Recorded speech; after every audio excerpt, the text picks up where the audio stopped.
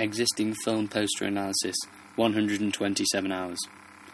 This is a less well-seen poster for the film 127 hours, but one which I think is much more fitting for the film. The image is of a hand reaching out with a picture of Utah's canyon stretching out below. If you know the story, then you'll immediately recognise that this is supposed to be the hand which he cuts off in the film. However, this can also be seen as his hand reaching out for help, but nobody comes. The hand is also dirty, suggesting that he has been outside for a long time as well.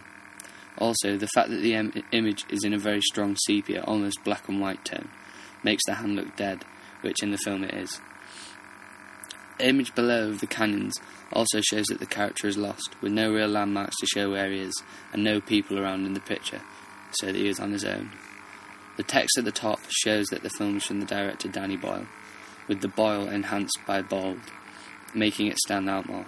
It also says Academy Award winning. This could influence some people to go and see the film, because if the director has done award-winning films before, then this one must be similar. It also has the main actor's name, James Franco. This may also make people go and see the film if they like the actor or think that other films he has been in were good. The title, 127 Hours, is in a large bold font, making it stand out on the poster. Calling it 127 Hours was a very effective way of naming the film, as it's saying it in hours seems a lot less time than the amount of days that it would be. This makes the film seem more exciting, as he seemingly has less time to escape.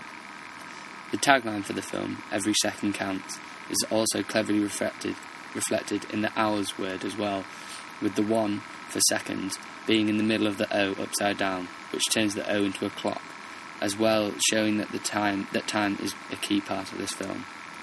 At the bottom, there is text about the film, such as the production companies involved and main actors' names, directors, main cameramen, etc. Then there is also some of the production companies' logos to provide a visual recognition that they are involved in the film. Then the website of the film is in a different font to the rest of the text, meaning that it stands out more and that people can easily see the website so they can access more information about it. The font of the title is simple, and this reflects some of the storyline.